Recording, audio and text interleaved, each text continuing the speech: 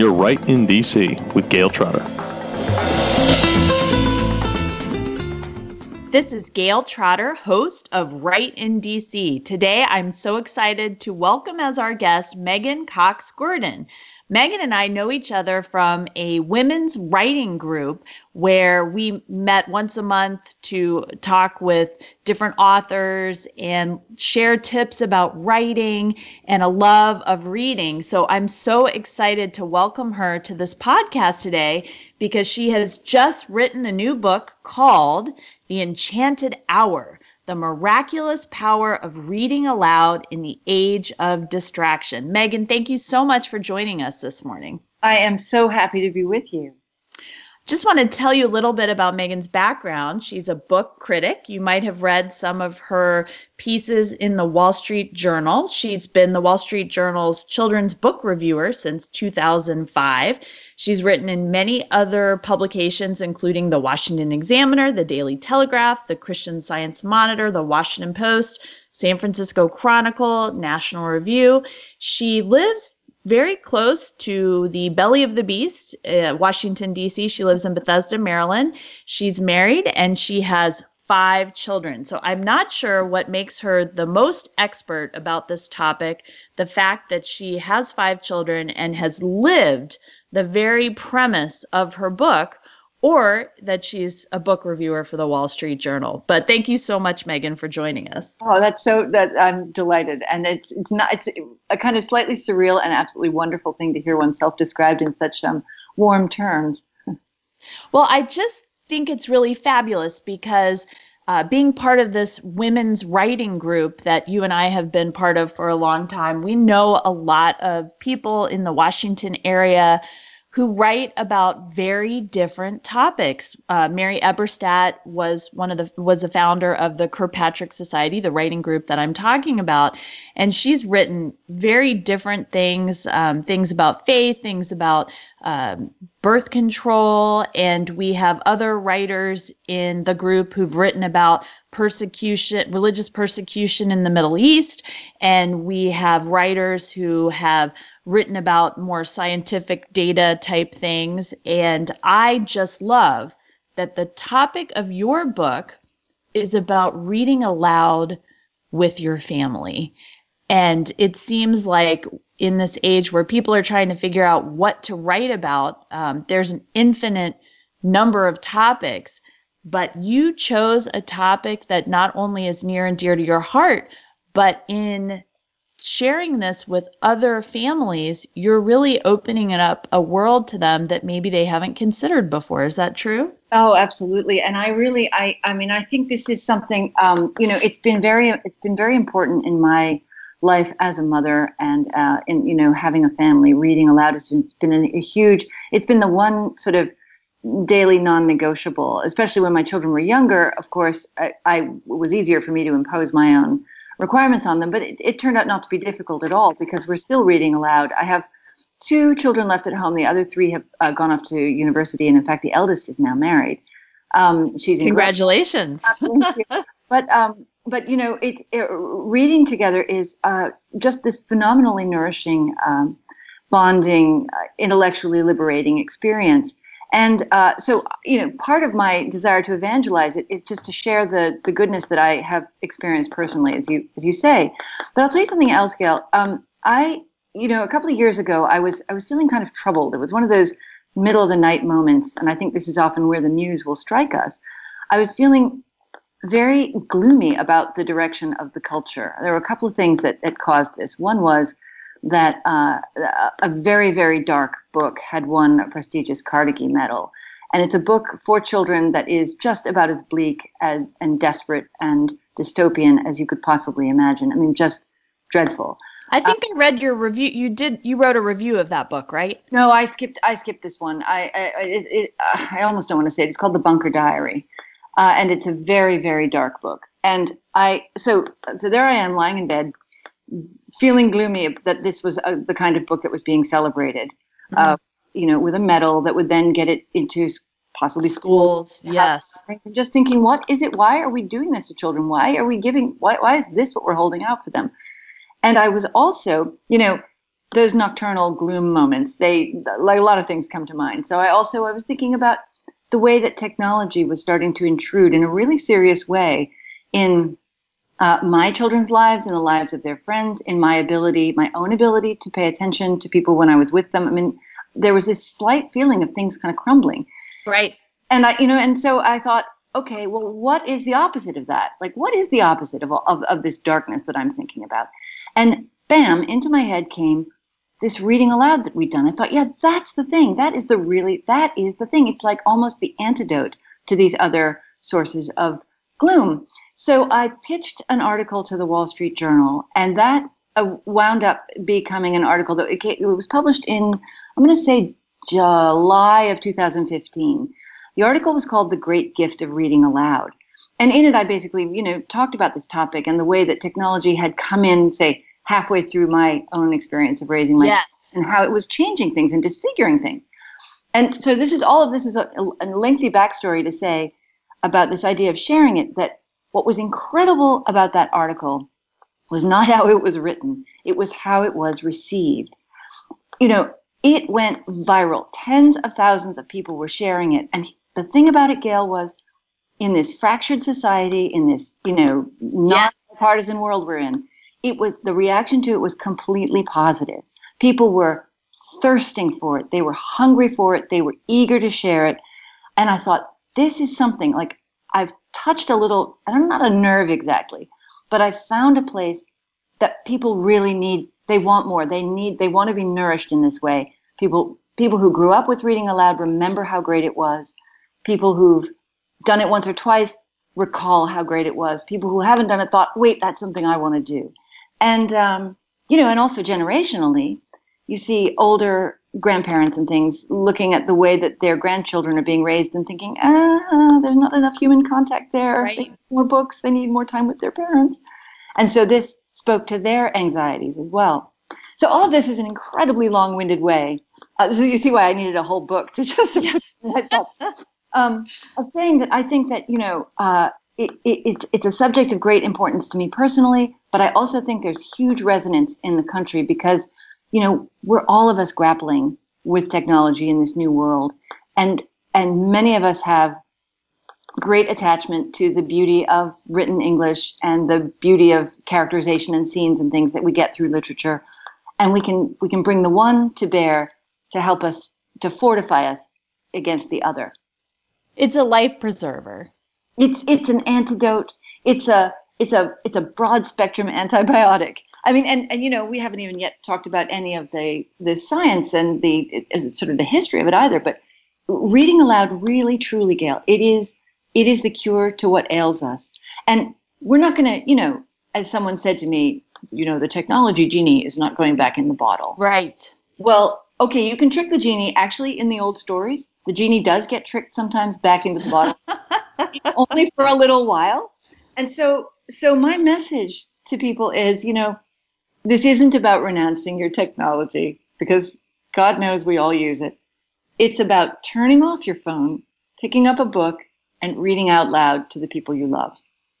Well, and technology is great. That's how we're having this discussion right now. We're not in the same room. We are talking to each other in different locations. Thomas, our producer, is in Michigan. You and I are in the DC area. So obviously we don't want to have, we don't want to have I don't want to smear the Amish, but I know they use some technology, but I think that's something that a lot of parents struggle with because putting the genie back in the bottle, that's not going to happen in the modern world. And the idea that we can somehow eradicate it from our lives is just not realistic. I, like you, on a personal level, had the same experience with my children. My older children were born before the dawn of the iPhone. And my husband and I really wanted to make sure the kids were really good readers. So we didn't have a television and we spent a tremendous amount of time reading with them. And then the oldest child got an iPhone, I think, when she was in 6th grade. That's kind of when it was sort of new technology. And then you realize it's the camel's nose under the tent. Absolutely. Almost exactly what happened with us. We also didn't have TV. And then we did. And then it didn't matter that you had a TV because you add a screen, and I have to do my homework on the screen. Yes. If they're in the room, anything can happen, and it does. And that was such a challenge. And I felt like it was very difficult to deal with. And then the schools all required everything be done online. And then with the phones, even if you put restrictions on them, all their friends have phones. So I think we went from a very pro-reading household to one that really had a tectonic shift in favor of video and in favor of technology, and just, hunch shoulders because you're staring at a computer or a device so much. Yeah. And then in reading your book, I was thinking about this in relation to my childhood. My dad didn't read me a lot of books, but he told me a lot of stories. He's very creative, and he would just make up stories all the time. Fantastic. And I'm just curious, in reading your book, it's fascinating. You talk about the kind of garbage literature that's celebrated right now by some of these awards and committees.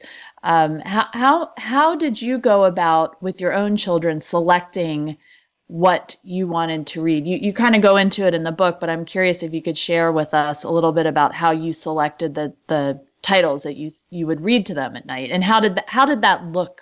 How did that come across? So I've heard from people who've read the book and they've said, "Oh, I wish I could go back and do things again. I wish I could go back and do it differently." And I have to say, so do I. If I had known, because of course in life I didn't set out, I am going to read aloud. I did in fact set out thinking I am going to read aloud to my children every night. I did have that one single burning idea. I knew nothing else about becoming a mother. I was, as my father will joke, I was an only child from a broken home. I didn't have a lot of experience of being around little children. I had no idea what to do really when I brought home my first daughter, except this one thing. I thought, I am going to read to her. And those early days of reading were very formative, not just for her, for my eldest, but for me. Sitting with her and reading. We were living in Japan at the time when she was born. Not a lot of English language bookstores there. Not a lot of. I don't know that I had any children's books in the house when I was expecting her. And then I was sent a parcel of books by a dear friend in the States, amongst which were the classics, Goodnight Moon and Goodnight Gorilla. And so my early time reading, I selected from my tiny library of Goodnight Moon and Goodnight Gorilla. And then, of course, I did have a book of fairy tales, which was, in fact, the very first thing I read to my infant daughter when I brought her home from the hospital with my husband. So all of which is a way of saying that our devotion was 100% and intense. The selectivity was by necessity fairly narrow in the early. Right. But what we wound up doing is let's see, how did we choose them? I mean, with picture books, I guess, how do you choose picture books? It's partly what you happen to have around. It's partly what comes into the house, if you get a gift or whatever. It's partly what you pick up on a weekend trip to the bookstore or to the library. And so we had a kind of rotating, fairly eclectic collection of books. I, like many parents, found myself eager to revisit classics of my own childhood. I remember the story of Babar, the story about Ping, which is a particular favorite that my grandmother used to read to me. My mother, bless her, had saved these ancient, drooled upon copies of Jan and Jan Berenstein's The Great Honey Hunt. Yes. Green Eggs and Ham. And so I was able to read to my children the actual dog-eared copies that my mother had read to me when I was little. And so that's, that was the picture book world. But when it came to chapter books, what I have found, and again, I wish I could go back and do some of this again, because I would have maybe expanded the range of things that I read to them, or read more nonfiction, definitely would have read more sophisticated poetry. I have found that classics make, in my experience, for better read-alouds. Now, that might be because these are books that have stood the test of time, because they are good, and there is so much going on in them. But I found that many of the modern books, we would sometimes pick up modern books and find that, there's not necessarily the richness of language and syntax that you get with 19th century and early 20th century books. There isn't necessarily the breadth of vocabulary that you get. I don't mean to inculpate all modern writers by any means. There's all sorts of wonderful work being done. I mean, fantastic writers. And there's one, actually, Laura Amy Schlitz, who is in my book. She actually is a librarian in Baltimore and also a brilliant writer. Her books are, in a way, a kind of breath of the richness of the past. But I did so all of which is yet another long-winded way of saying that I did find that I got a lot of enthusiasm from books like A Little Princess, Treasure Island, the Narnia books, Little House books. My children absolutely adored those books. Yes. And the Narnia books are fantastic to read aloud. I've probably read them, 8 or 10 times aloud, so I don't look forward to them with quite pleasure now. But our experience of the it's 7 books, I think, right? Yeah. Our experience was always attenuated because after the first 1 or 2 times that I read them, The Last Battle, they would never ever let me read it again. Too sad. Well, I have to make a true confession that the only poetry that I liked in elementary school was Shel Silverstein. Oh, yes. Look, there are many gateways to poetry. That's fine. I used to read a lot of Robert Louis Stevenson, and I still do whenever I have a chance. And those are books that just never get tired. And his poetry is great for children, by the way. Child's Garden of Verses, but many others. Yes. Very witty, wonderful writer. Yes, and I'm curious if you could share about the wonderful story of your experiment in the book. Yes. Oh, I love this. Yes. I love this image of walking into this family's house with a box of books. Okay, Can you so set the stage? Absolutely. All right. So I, here I am. I believe in reading aloud. I believe that it has this power to. And we haven't even talked, Gail, if I may just quickly parenthetically say, there's just a constellation of goods that are achieved when we read with children. It strengthens their language skills. It teaches them syntax and grammar in this effortless way. It also inculcates fantastic social and emotional skills. The physiological comfort of sitting with an adult who's reading to you is part of the mechanism that a child can bring to bear to learn to self-regulate. So children who get a lot of reading time, they emotionally develop at an accelerated rate, even as they develop in their capacity to experience and understand language. So all this great stuff is going on, not to mention, of course, all the bonding with the adult they're sitting with. Which is fun, just apart from all the science. Oh, it's so rewarding. I mean, it's rewarding for both sides. But I thought, so here I am. I believe all these things. I've seen it work. I believe in my family, but I need to have some test cases. I need to find some guinea pigs. And this young family agreed to be my guinea pigs. The mother, father, 3 children. A girl at the time was 10, and she was a reasonably civilized person already. But she had 2 little brothers who were wonderful little barbarians. I mean, yes. Wild kids. And this is a family, I will also say, they're not identified in the book by their real names, so I can be frank about this. They have, giant big screen TV in the family room on all the time. They have screens. They're a very techie family, right? And not a family that had ever done any reading aloud. And as the parents said to me, we always meant to. We know it's kind of a good thing, but we just never got around to it. So when I entered their home, so they agreed to be my guinea pigs, and they agreed to do, and this was really quite a heroic endeavor on their part. They agreed to make reading aloud part of every day for 3 months. They were going to do it. It was going to be their summer project. And they had the freedom to choose when they would read, but they were going to try and give it at least 20 minutes, maybe an hour a day. And as you know, Gail, having read to your kids, an hour sounds like a long time, but when everybody is together and really into a story, it just flies by. Right. But these people were going from 0 to 60. So that's a big job. So I turned up at their house, ding dong, the doorbell rings. And I had actually not boxes of books. I had 2 big bags of books that I had collected from my own, supply here. I have an ample supply of books.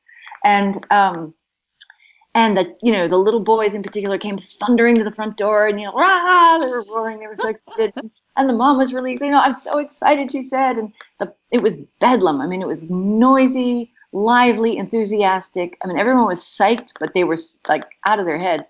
And the boys, I put the bags of books down on the family room floor, and the boys just like lunged at them, and they were just pulling books out, throwing them across the room. I love that image. I mean, they were really excited, but there was a kind of, indiscriminate quality to their enthusiasm. They didn't stop and look at the books. It was just like, wow, there's this stuff. And so I talked to the parents while they were, the kids were sort of going wild with the books. Of course, the 10-year-old, being civilized, extracted a pretty picture book from the pile and went and sat down and was leafing through it. I mean, she already had dealt with the program. Yes. And I talked to the parents about, what they would do. And I was going to tell them about things like there's a way of interacting with small children, which is called dialogic reading, where you sit with the picture book and you ask them questions about the illustrations. You get them to name things. You ask them to count, how many bunnies are on the meadow or whatever. But this family, they were so enthusiastic, but also so wild. I thought, I don't want to overwhelm them. Yes. Just kind of spend the time with the books. Let's see what happens. So I leave them, and I have no idea what's going to happen. 3 months later, at the end of the summer, ding dong, I ring the bell, and I come into the house again. And they're really happy to see me. I mean, this had obviously been a fun thing for them.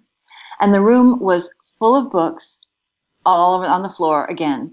But this time it was because the children had all morning, apparently, eagerly been running through the house collecting the books from all the places that they had been reading them.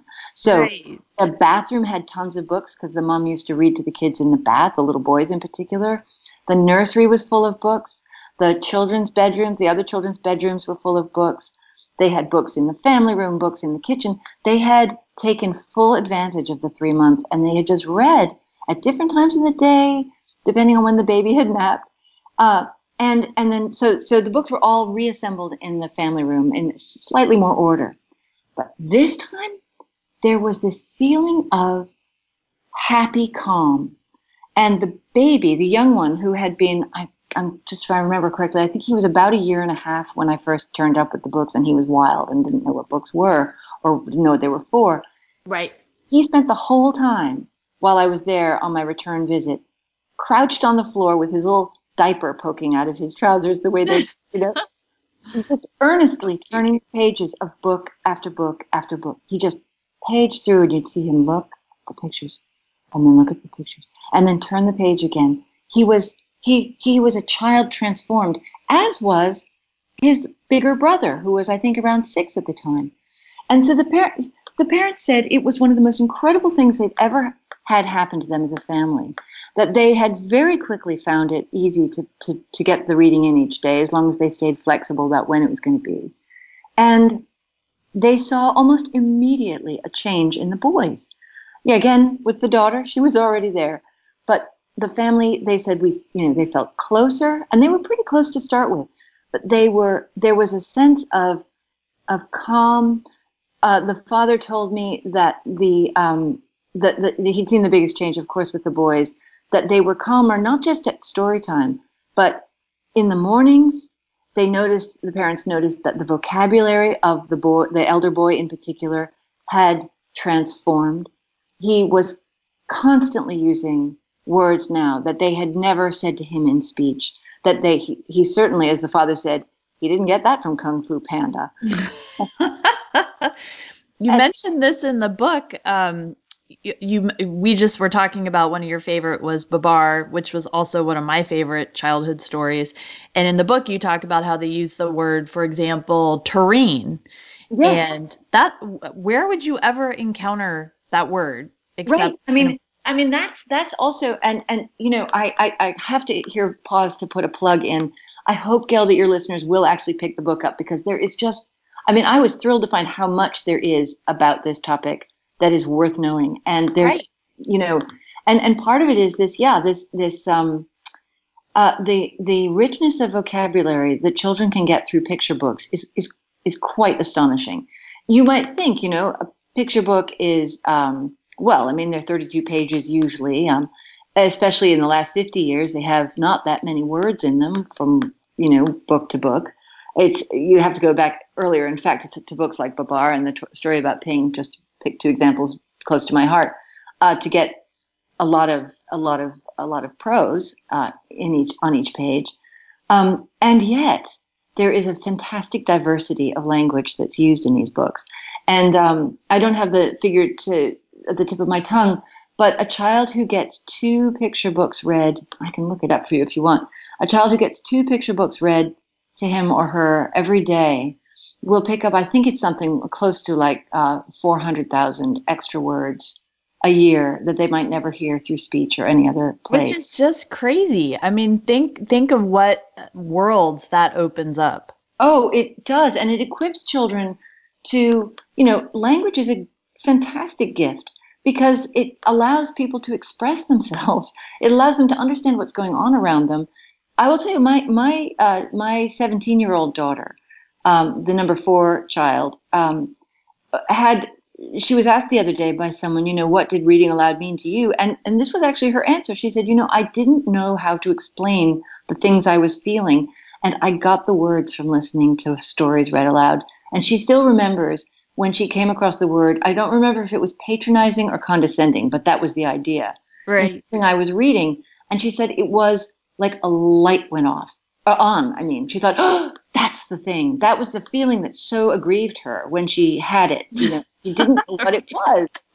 Up until that point, the only language she had to describe that feeling was that someone was being mean. Mean, right. And she knew that wasn't right. It wasn't getting it. And, you know, as I say in the book, sort of refinement of language is marvelous because it allows us to get close to the truth. It allows us to say the thing we mean and to know what it is that we are feeling.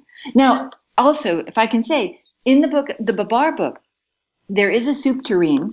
I don't think actually that the word tureen is in the book, but I mentioned it because you have with picture books not just the language of the text. So there are all kinds of other words in Babar, like marabou bird, marabou bird, or floor walker. You know, the fellows who used to walk through stores and spy out if anybody's misbehaving, or you know, it's that sort of thing. Yes. But then you have everything that is depicted in the pictures, and this is where I mentioned dialogic reading. This is where the kind of real turbocharging of language can come. When, you know, you're sitting with your children and you're looking at the story of Babar and you read the story to them with that terrible scene of Babar's mother being shot by the wicked hunter. Right. You know, some people find so traumatic they skip the page, it's just too much. Or they hide, as some children do, from that picture. Right. You know, but you're sitting and you're looking, and then you can, you know, the child points to something and you say, yes, that's a coconut and that's a palm tree and that's a, oh, you know, remember we had coconut, you know, juice when I came home from my yoga class or whatever. Right. But in this way, you know, you take the language that's in the book and then expand it out exponentially. And here's something else about picture books that is so brilliant, is that they, you know, English doesn't have to be your first language to read an English language picture book. I mean, or conversely, you know, I used to read some books in Spanish and French to my children, and I am by no means an accomplished Spanish or French speaker. But you know, yes, yeah, the Petit Prince. Yeah, and the pictures, then you can say, you know, you can say anything you want about the pictures. You can talk about concepts like, you know, above, below, inside, outside, and you can look at the pictures and say who's inside the house, or who's on top of the garage, or whatever it is. Or you can have your children look at colors. And all of this is just fantastic grist for the language mill. I found it very interesting that you can also see things through your children's eyes, and all of us have strengths and weaknesses. I myself love vocabulary. I really love the written word, and I'm not visually oriented. I'm not drawn to that as much. And I remember reading a picture book with my son, and I'm reading the language and, getting through the story, and I was reading it too fast. And he called me out on it. He said, Mom, you need to look at these pictures and understand how detailed they are and how long it took the artist to envision this and create it for us. And I felt so chastened. No, but isn't that great though? It's great because nobody likes to be reprimanded, Right. Child, but that's a It was so sweet. Well, and he's right, Gail. We need to take time to stop and look at things. So I'm working on this pet theory I have. Whenever I go to a museum, I spend time, which is regrettably not as often as I would like to do. It's somehow some arduous to get downtown sometimes. Same. But we should go on a museum trip. We definitely should. We should, yeah. When I do, I feel so extraordinarily refreshed, even if I'm only looking at a couple of pictures and just giving them a little time. And it occurred to me, this is my theory, that actually what is happening then is the kind of deep brain network engagement that we know is so helpful for children when they look at picture books.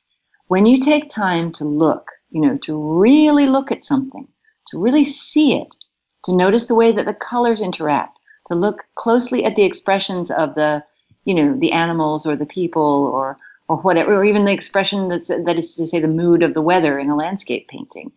When we take time to look, something shifts in us, right? Something kind of profound happens when you're exposed to beauty and you take the time to look at it and drink it in. So I wouldn't be surprised if actually when your son was telling you to slow down and look at the pictures in the picture book, he was offering you that kind of visual refreshment, and that you, being a busy mom, had forgotten to slow down. Well, and part of it is I just am not a visual person. And so I think it's a beautiful thing when you come together and take that time. You do, like, I could suddenly see it through his eyes, and the book was A Magician and His Bunny. I forget the title of the book, but the bunny gets lost, and there are pages and pages of where the bunny and the magician are like just a little, a page apart, but you can see the stars that the magician has left, and they're little tiny things. Like, I think my vision's too bad. I couldn't even pick it out, but he, with his eagle eye, he saw it, and it wasn't just the skill of the drawing, but it was the artist trying to convey the connection between this magician and his bunny. And I just, I get chills just even talking about it, because how much do I miss in life? Because that's just not the way that I tend to. Yeah, the thing when you are in the hands of a great illustrator, it's not always obvious at first. We're, as you say, Gail, you're not that visual of a person. You flip through and you think, yeah, that's a picture of this. Yeah, that's a picture of that. But when you slow down and you look at the pictures and you notice, it's not, I don't suggest this is any kind of job one has to do. It's more of just the pleasure of kind of slightly unpacking what an artist has put into his or her work. You see the shifts in perspective, the way that mood is evoked by different choices of color. It's tremendously enriching and rich experience to spend time with beautiful pictures.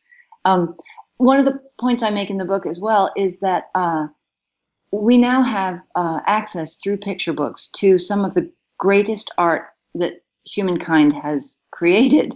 There are picture books illustrated by Vermeer and Mary Cassatt, and there are picture books with Picasso sculptures, and there are picture books that are done in the style of other artistic traditions.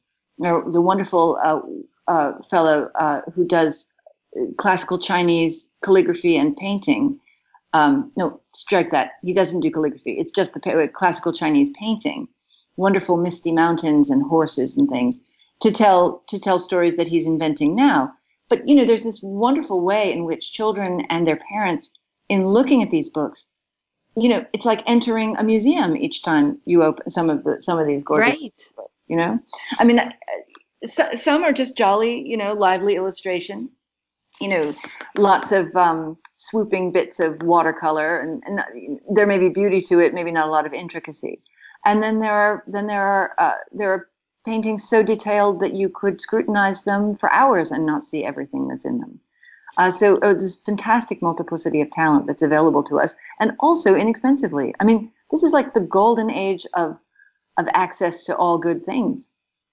Yeah, it's surprising how much access there is and how inexpensive it can be. I mean, very inexpensive if you go to the library. You have a great amount of selection, and I was interested in reading your book too, because you have 5 kids. You have a husband who's also employed. I was curious to see what you were going to tell us about how your family set it up, and I thought it was interesting in your book how you talked about how any parent can do it, caregiver, grandparent, babysitter, whatever. It's not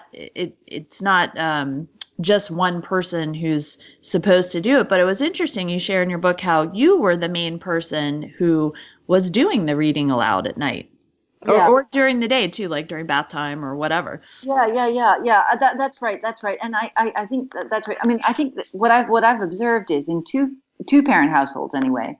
The parent who enjoys reading aloud will naturally tend to be that one who does it. I know there are some households where it's the father who absolutely grabs the books and wants to be the one. In fact, I spoke to a mother the other day, and she and her husband both love reading aloud. So for them, their poor children, they get put through a lot of reading aloud because both parents really want that experience. And you know, and then there are families where you know the people are shy or not confident, and I really encourage people, just, you know, you don't have to be heroic. You don't have to read for an hour. You don't have to, you know, it doesn't have to be every night at dinner. I mean, at bedtime or whatever, but to find some time every day, ideally the same time, because it's always easier to keep those dates with our own lives, you know, right. And just give it a go.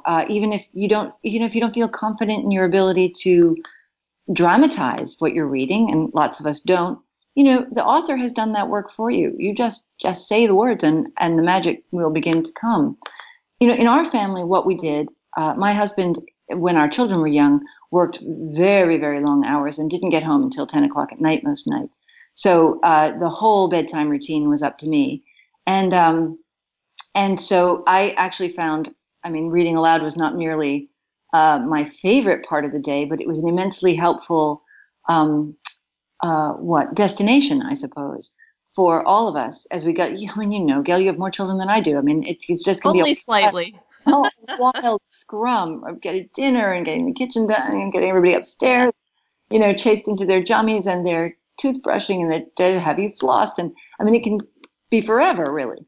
But we had always this wonderful thing waiting for us at the end. And it really gave order and structure to our lives as a family.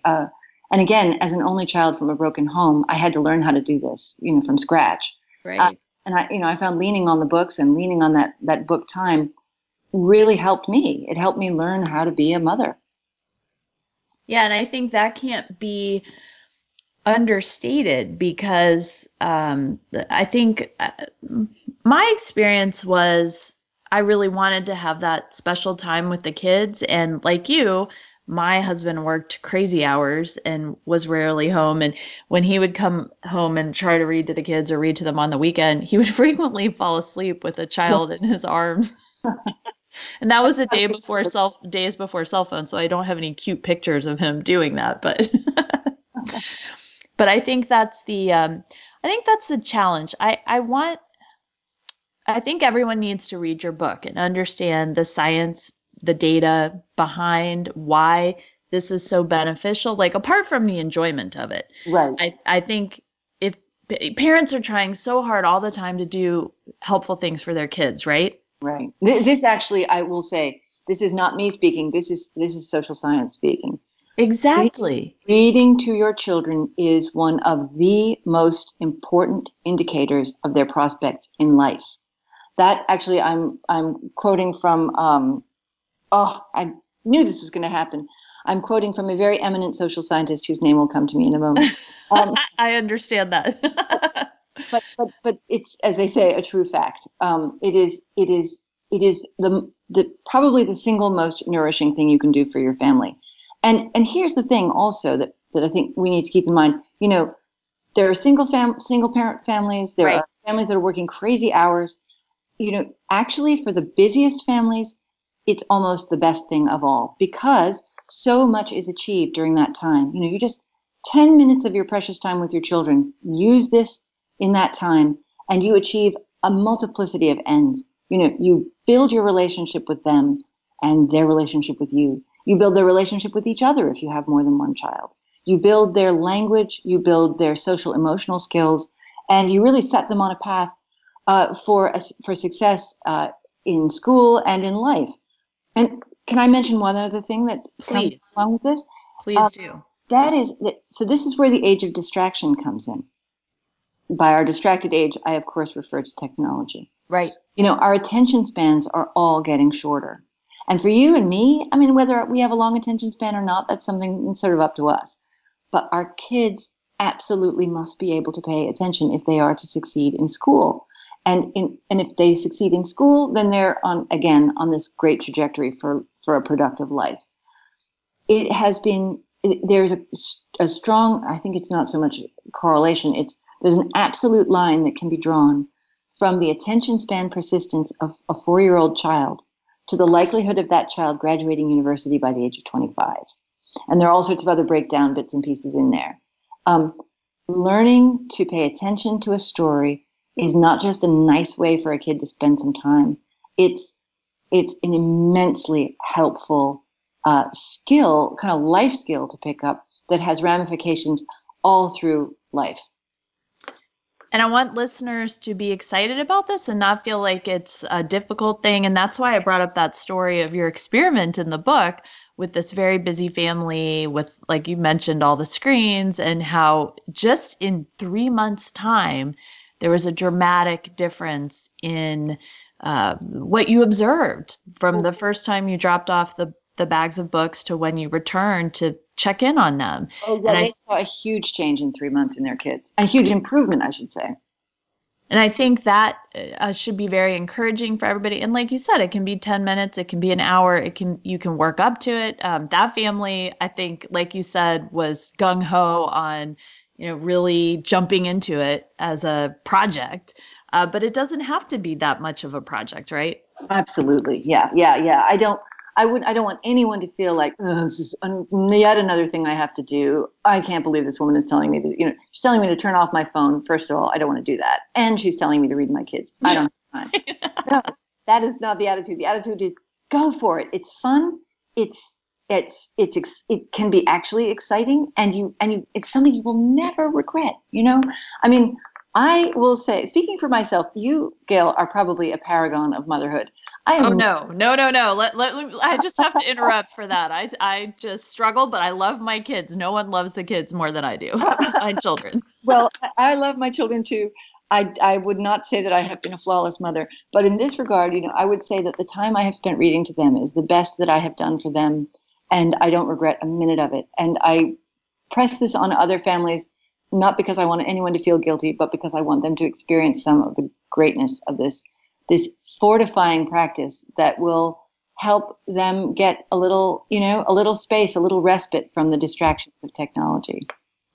I want to underscore that, and I would like you to say that again about how it's not to make people feel guilty or force them on it, but just because you yourself have seen such enormous benefit from this practice that you want to share it with the world. Absolutely. And I will tell you also, I mean, I want people to know the kind of joy that I have experienced, but not because it has anything to do with me, but because I want them to have it themselves. And also, I want, through The Enchanted Hour, the book, to give people the evidence that will, if they're not persuaded, I hope it will persuade them. And I hope that people will also use this book, those who love reading aloud already, as their sacred text in their own evangelization.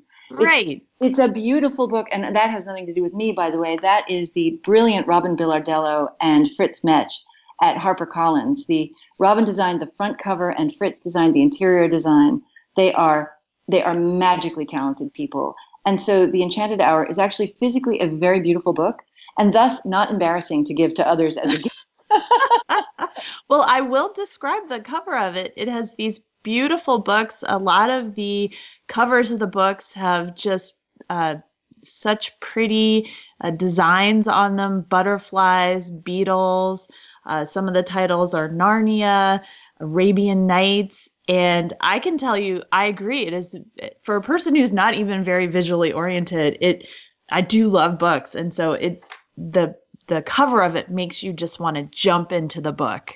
Yeah, I agree. And I mean, of course, it's very mercenary and self-satisfying of me to say that, but it's true. I mean, it's the kind of book you kind of want to touch. And I'm thrilled if it gets through to a non-visual person like you, Gail. Then that means they've really conquered the world then, because they know their business. These designers, they're really magical work.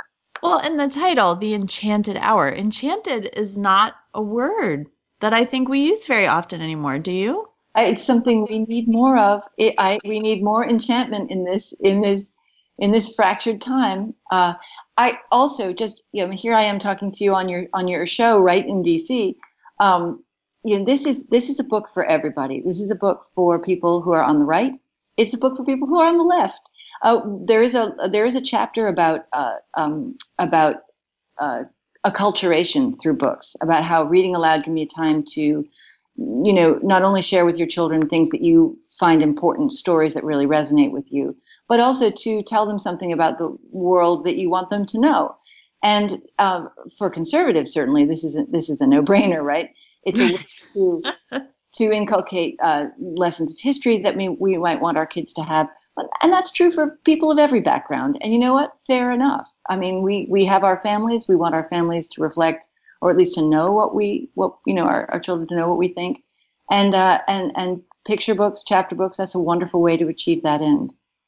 Absolutely. And I love the fact that you said it's for people on all sides of the political spectrum or not on the political spectrum at all. And I think that is a bridge that I've certainly experienced, being in DC. There are not a tremendous amount of conservatives, let alone Republicans. And I can tell you that the entree of a discussion about a book that you love is something that people of all different backgrounds can connect on. And I think, like you were saying at the very beginning of our discussion, in these very fractured times, fractious times as well, that is something that not only gives us the ability to connect with other people, but also gives our children the ability to connect with people from different backgrounds. Yeah, I think that's right. I think books are they now seem to me more like a bridge over the troubles of life than they ever have before. I mean, we know that, let's say it's pouring with rain, you can sit inside with a book and is a wonderful consolation to that.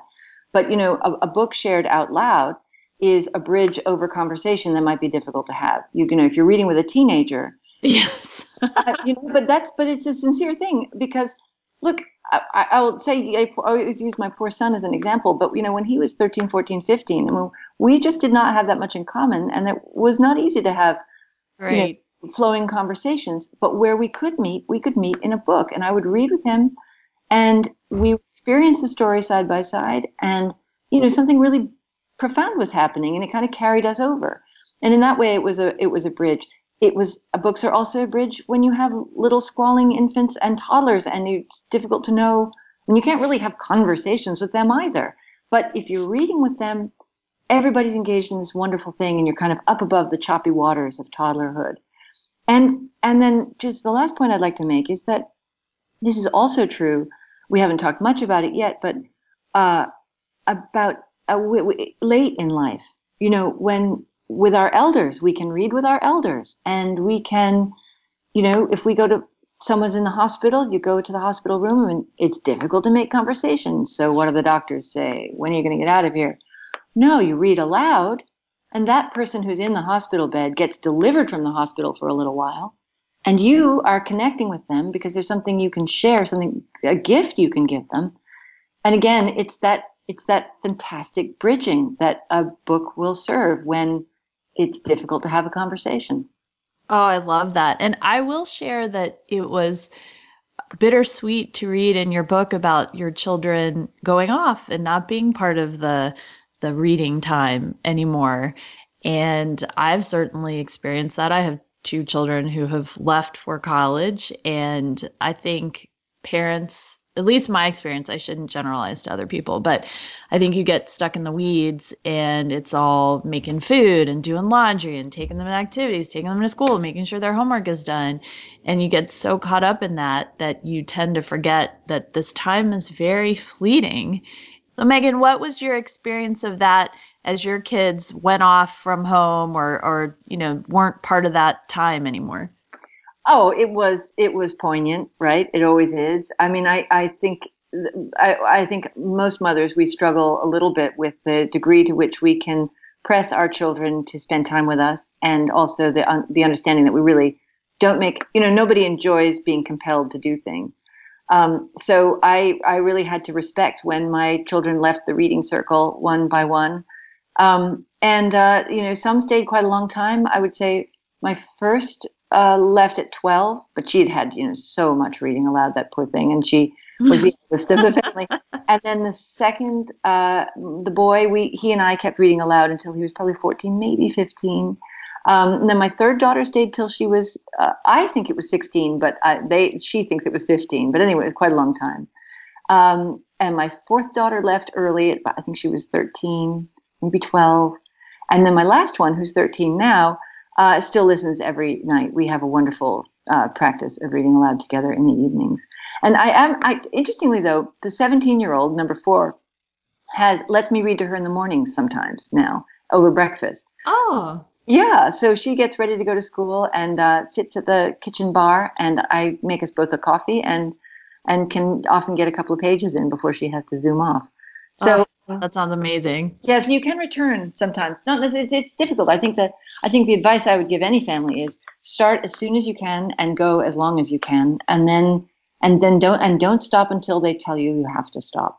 On that note, we do need to stop, but I would like to share with everyone where they can find your wonderful book. Thank you. Well, I can tell you people can go to any reputable bookstore and possibly disreputable bookstores. I don't know. To get The Enchanted Hour. You can also, if you like, you can buy it from my website. There are links to Amazon and Barnes and Noble and Indie. I forgot what the other one is, and also to HarperCollins directly. And my website is megancoxgurdon.com, and that's spelled megancoxgurdon.com. And that also has links to, you can buy the audiobook there, whatever you like. And by the way, I recorded the audiobook for Harper too. So, that's great. I didn't realize that. Yeah, if you're not fed up with the sound of my voice now, that might be a way to do it. How perfect.